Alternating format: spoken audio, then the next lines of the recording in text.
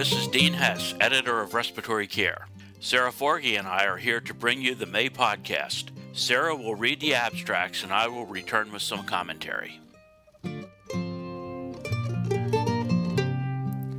The first paper this month is a prospective randomized controlled trial on the efficacy of non-invasive ventilation in severe acute asthma by Gupta et al. Patients with severe acute asthma were randomized to receive either standard medical therapy or NIV in addition to medical therapy. The primary outcomes were improvement in FEV1, ICU stay, and hospital stay. The secondary outcomes were rate of improvement in respiratory rate, blood pH, PaO2 to FiO2 ratio, PaCO2, requirement for inhaled medications, and failure of primary therapy. 53 patients with severe acute asthma were enrolled. The baseline variables were similar in the two groups except for the mean duration of asthma, which was shorter in the standard medical therapy group. The median inspiratory and expiratory airway pressures applied were 12 centimeters water and 5 centimeters water, respectively. There was a significant improvement in the respiratory rate, FEV1, and PaO2 to FiO2 ratio, but no significant difference between the two groups. The numbers of patients who had greater than or equal to 50% improvement in FEV1 at 1, 2, and 4 hours was non-significantly greater in the NIV arm. ICU and hospital stay was significantly shorter in the NIV group. The mean dose of inhaled bronchodilator was significantly less in the NIV group. There were 4 instances of standard medical therapy failure, and all those patients improved with NIV. 2 patients in the NIV arm required invasive ventilation. There was no mortality in either of the arms. The authors concluded that, in patients with severe acute asthma, the addition of NIV to standard medical therapy probably accelerates the improvement in lung function, decreases the inhaled bronchodilator requirement, and shortens the ICU and hospital stay. But a larger study is required to settle this issue.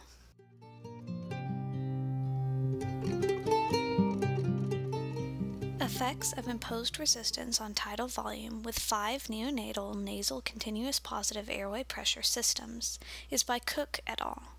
The authors compared the effect of resistive load on simulated tidal volume with 5 neonatal nasal CPAP systems, Fisher and Paykel nasal CPAP tubing with Mackay Servo-I ventilator in NIV CPAP mode, Cardinal Health AirLife nasal CPAP system, Fisher and Paykel nasal CPAP tubing with water seal pressure generator, AirLife infant nasal CPAP generator kit, and the Hamilton Medical Arabella fluidic nasal CPAP generator. The lung simulator settings were compliance 0.5 milliliters per centimeter of water, resistance 125 water per liter per second, sinusoidal patient effort range 6.5 to 26 centimeters of water, rise 25%, hold 0%, release 25%, respiratory rate at 65 breaths per minute. The authors compared the mean values from 10 breaths.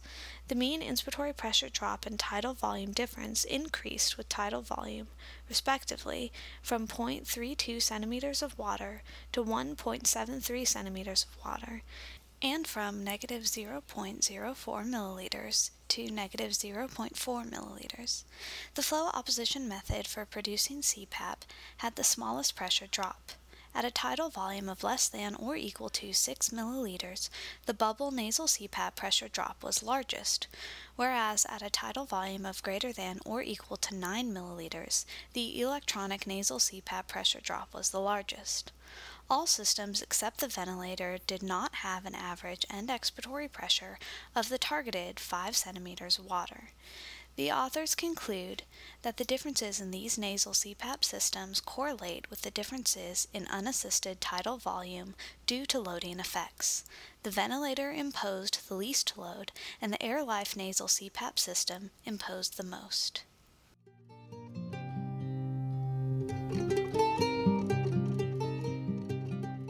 Next is the paper, Comparison Between Automatic Tube Compensation and Continuous Positive Airway Pressure During Spontaneous Breathing Trials by Figueroa Casas et al.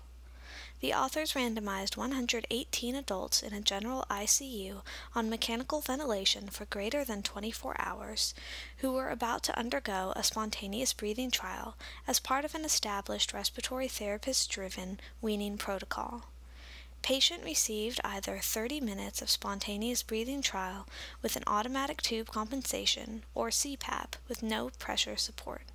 Predefined failure criteria were used for the spontaneous breathing trial. The primary outcome was duration of weaning. Other outcomes included unsuccessful extubation within 48 hours, first spontaneous breathing trial pass rate, and total duration of mechanical ventilation. There was a trend towards less failure of first spontaneous breathing trial with automatic tube compensation compared to CPAP, but no difference in duration of weaning, rate of unsuccessful extubation, or duration of mechanical ventilation.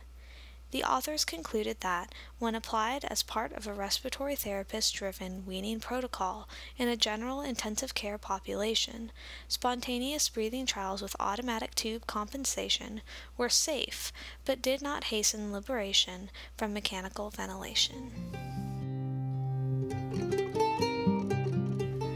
Prevalence of chronic obstructive pulmonary disease and tobacco use in veterans at Boise Veterans Affairs Medical Center is by Thompson and St. Hilaire. The purpose of this study was to determine the prevalence of COPD in a typical population seeking care at a Veterans Affairs Medical Center, the impact of smoking, age, and sex on the prevalence of COPD in this population, and how often spirometry is done in patients at risk for COPD. The authors extracted data from the Veterans Integrated Service Network 20 Consumer Health Information and Performance Sets database on patients seen at the Boise Veterans Affairs Medical Center between January 1, 1999 and May 30, 2006. Approximately 9% of all patients and 14% of smokers were reported to have COPD. The odds of COPD in smokers, after adjusting for age and sex, was 3.18 times greater than in non-smokers. Males were 1.48 times more likely to have COPD than females, and there was an increasing risk of COPD with age.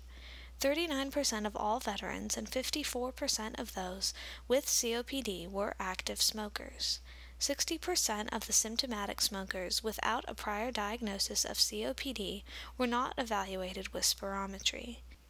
The authors concluded that the prevalence of COPD in patients at the Boise Veterans Affairs Medical Center was consistent with that in other United States surveys.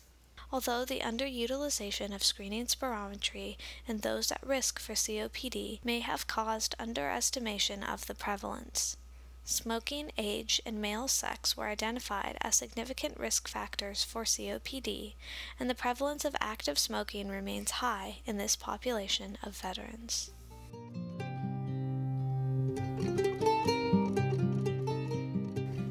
Tanios et al. Present Can We Identify Patients at High Risk for Unplanned Extubation? A large-scale multidisciplinary survey. The study objectives were to define high-risk patients for unplanned extubation and determine clinicians' beliefs on perceived risks for unplanned extubation with a web-based survey instrument. The authors surveyed critical care clinician members of the American Association for Respiratory Care, the American Association of Critical Care Nurses, and the Society of Critical Care Medicine.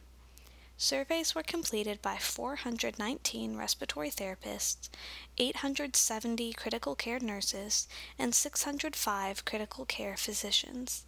The majority of respondents considered an outward migration of the endotracheal tube to represent a risk for unplanned extubation. Respondents considered the following as high risk for unplanned extubation: absence of physical restraints, a nurse-to-patient ratio of 1:3, trips out of the intensive care unit, light sedation, and bedside portable radiograph. In addition, most respondents considered accidental removal of the nasogastric tube or tugging on the endotracheal tube by the patient to be risk factors for unplanned extubation. The rank order of the perceived risks was related to the respondent's primary discipline. The authors identified perceived risk factors and defined near misses for unplanned extubation. These findings should inform strategies for prevention of unplanned extubation. Physiological impact of the N95 filtering facepiece respirator on healthcare workers is from Roberge et al. The objective of this study was to assess the physiological impact of N95 filtering facepiece respirator, or FFR, on healthcare workers.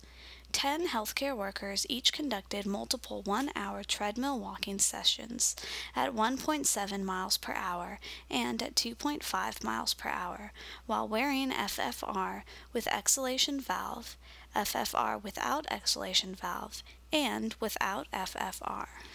They monitored heart rate, respiratory rate, tidal volume, minute volume, blood oxygen saturation, and transcutaneously measured pCO2. They also measured user comfort and exertion, FFR moisture retention, and the carbon dioxide and oxygen concentrations in the FFR's dead space. There were no significant differences between FFR and control in the physiological variables, exertion scores, or comfort scores. There was no significant difference in moisture retention between FFR with and without exhalation valve. 2 subjects had peak pCO2 greater than or equal to 50 millimeters of mercury. The FFR with exhalation valve offered no benefit in physiological burden over the FFR without valve. The FFR dead space oxygen and carbon dioxide levels did not meet the Occupational Safety and Health Administration's ambient workplace standards. The authors concluded that, in healthy healthcare workers, FFR did not impose any important physiological burden during 1 hour of use at realistic clinical work rates, but the FFR dead space carbon dioxide and oxygen levels were significantly above and below, respectively, the ambient workplace standards. An elevated pCO2 is a possibility. Exhalation valve did not significantly ameliorate the FFR's pCO2 impact. Anders and Evans present Comparison of PubMed and Google Scholar literature searches. The objective of this study was to compare PubMed and Google Scholar search results for clinical topics in respiratory care to that of a benchmark. The authors performed literature searches with PubMed and Google Scholar on 3 clinical topics. In PubMed, they used the Clinical Queries search filter. In Google Scholar, the search filter used was the Advanced Scholar search option. They used the reference list of a related Cochrane Collaboration evidence-based systematic review as the benchmark for each of the search results. PubMed and Google Scholar had similar recall for both overall search results and full-text results. PubMed had better precision than Google Scholar for both overall search results and full-text search results. These results suggest that PubMed searches with the Clinical Queries filter are more precise than with the Advanced Scholar search in Google Scholar for respiratory care topics. PubMed appears to be more practical to conduct efficient, valid searches for informing evidence-based patient care protocols, for guiding the care of individual patients, and for educational purposes.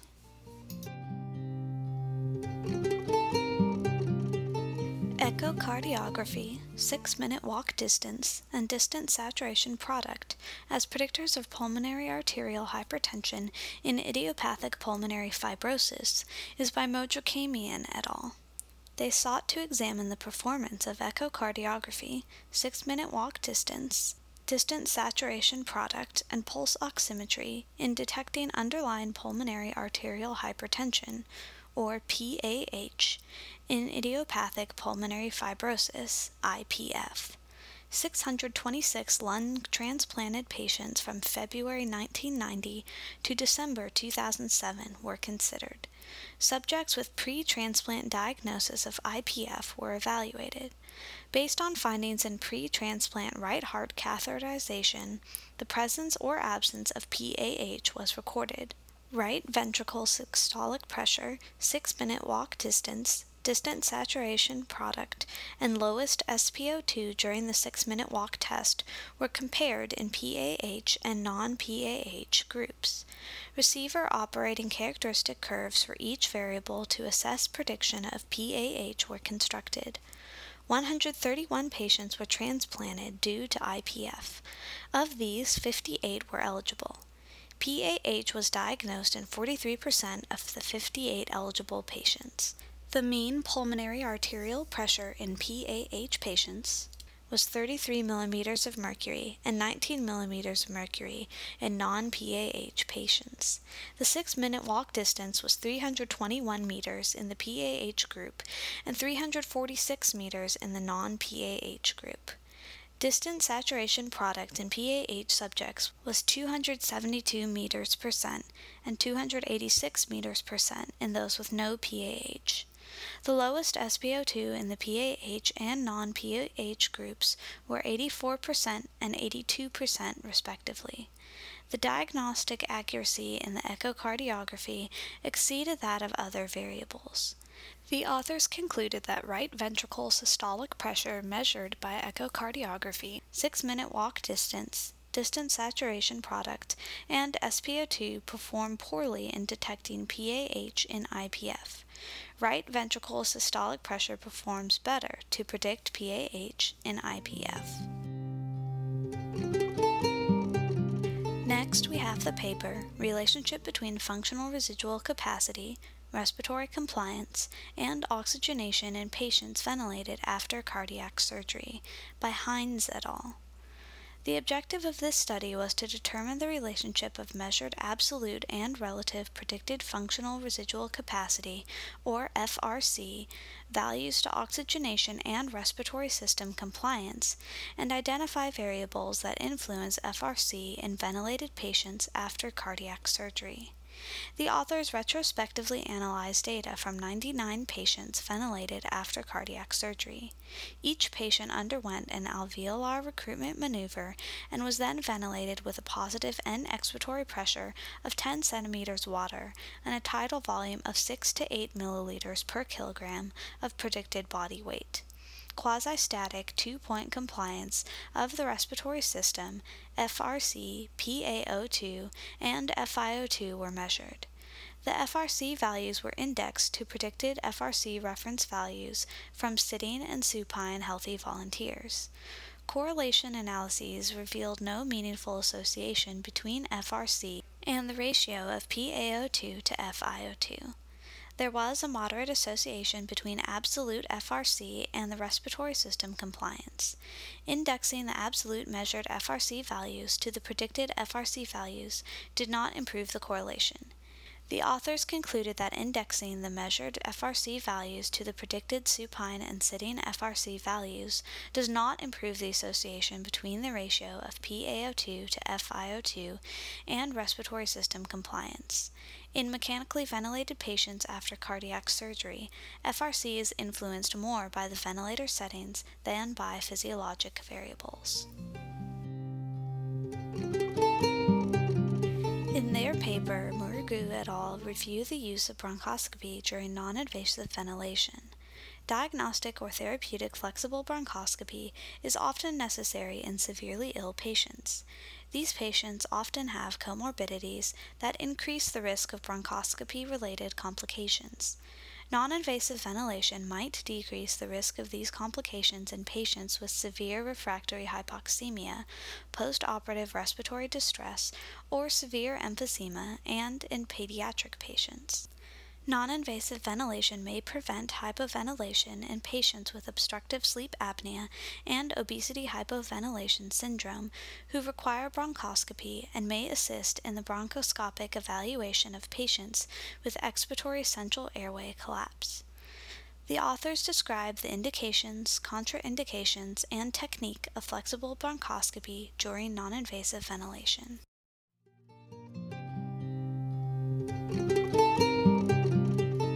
Competencies needed by graduate respiratory therapists in 2015 and beyond is by Barnes et al. The American Association for Respiratory Care has established a task force to identify potential new roles and responsibilities of respiratory therapists in 2015 and beyond. The first task force conference confirmed that the healthcare system in the United States is on the verge of dramatic change, driven by the need to decrease costs and improve quality. Use of evidence-based protocols that follow a nationally accepted standard of practice and application of biomedical innovation continue to be important competency areas for respiratory therapists. The education needed by the workforce to assume the new responsibilities emerging as the healthcare system changes starts with a close look at the competencies that will be needed by graduate respiratory therapists upon entry into practice. The goal of the second task force conference was to identify specific competencies needed to assure safe and effective execution of respiratory therapists' roles and responsibilities in the future. Future specialty practice areas for experienced respiratory therapists are identified without defining specific competencies. The authors present the findings of the task force on the competencies needed by graduate respiratory therapists upon entry into practice in 2015. I'm back with some commentary on this month's papers. Non-invasive ventilation is a standard of care for patients with COPD exacerbations. However, its role in severe acute asthma is not well defined. Gupta et al. Randomized patients with acute asthma to receive standard medical therapy with or without NIV. They found that the addition of NIV to standard medical therapy accelerated improvement in lung function, decreased the inhaled bronchodilator requirement, and shortened the ICU and hospital stay. However, it did not improve mortality, as there were no deaths in either group. As Scala points out in his editorial, additional studies are needed to determine when, where, and why a trial of NIV might be justified in severe acute asthma. Nasal CPAP can be administered to neonates using electronic feedback control, underwater seal, flow opposition, and flow opposition with fluidic flow reversal on expiration.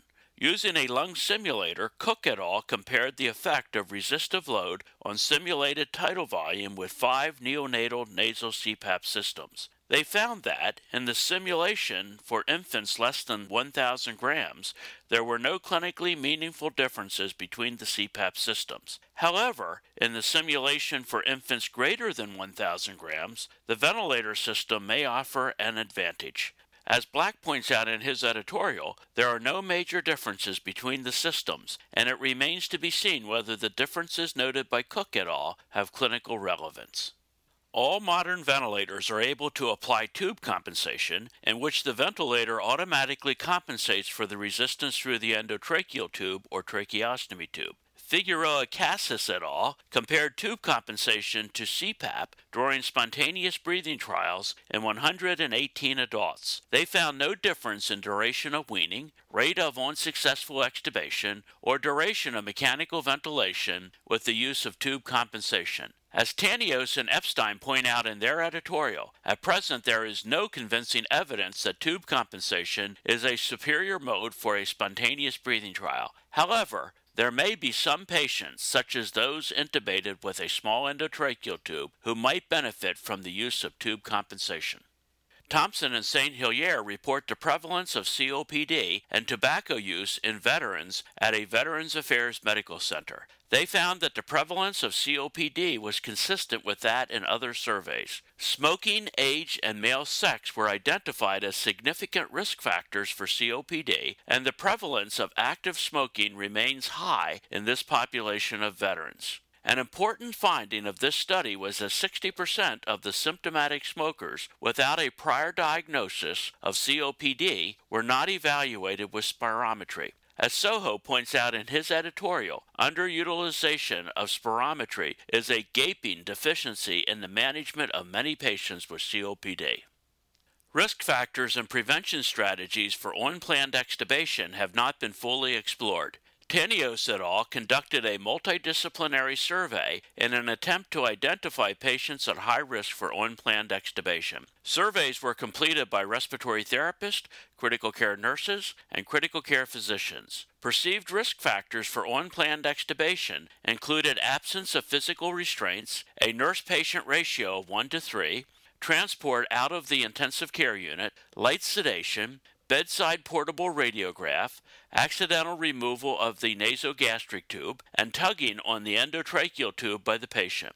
Whether or not strategies to address these perceived risks are clinically effective in reducing adverse events remains to be determined. Despite widespread use, there are few published data related to the physiologic impact of the use of an N95 filtering facepiece respirator on healthcare workers. Roberts et al. Found that, in healthy healthcare workers, an N95 mask did not impose any important physiological burden during 1 hour of use. However, the dead space carbon dioxide and oxygen levels were significantly above and below, respectively, the ambient workplace standards. The presence of an exhalation valve did not significantly ameliorate the impact on PCO2. Literature searches are essential to evidence-based respiratory care. Anders and Evans compared PubMed and Google Scholar search results for clinical topics in respiratory care. They found that PubMed was more practical to conduct efficient, valid searches for informing evidence-based patient care protocols, for guiding the care of individual patients, and for educational purposes.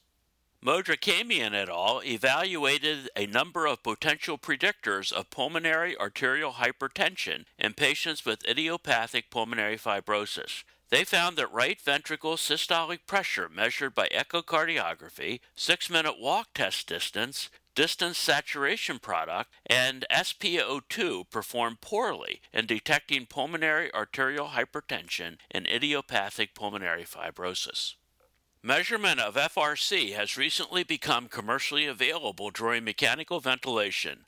Hines et al. Evaluated the relationship between FRC, respiratory compliance, and oxygenation in patients mechanically ventilated after cardiac surgery. In this patient population, the authors found that FRC was influenced more by the ventilator settings than by physiologic variables. Margou et al., in their review, described the indications, contraindications, and technique of flexible bronchoscopy during non-invasive ventilation. This is an area of likely increased use of NIV in the future. In their special article, Barnes et al. Report the competencies needed by graduate respiratory therapists in 2015 and beyond. This is the report of a task force of the American Association for Respiratory Care to identify potential new roles and responsibilities of RTs in the future. Future specialty practice competencies for experienced RTs are identified. This paper is important as it helps to provide a roadmap for the future of the respiratory therapy profession. Calais et al. Present a complicated case of ARDS with severe sepsis, in which the ratio of VD-VT was measured prior to, during, and after therapy with human recombinant activated protein C. In a second case report published this month, Gilbert et al. Present a case of H1N1 influenza A viral infection complicated by pulmonary hemorrhage. The teaching case of the month by Hayes et al. Reports the case of a patient with dyspnea following lung transplant. To receive the contents of this and past issues of the journal, visit our website at www.rcjournal.com. There you can also subscribe to receive podcasts of future issues.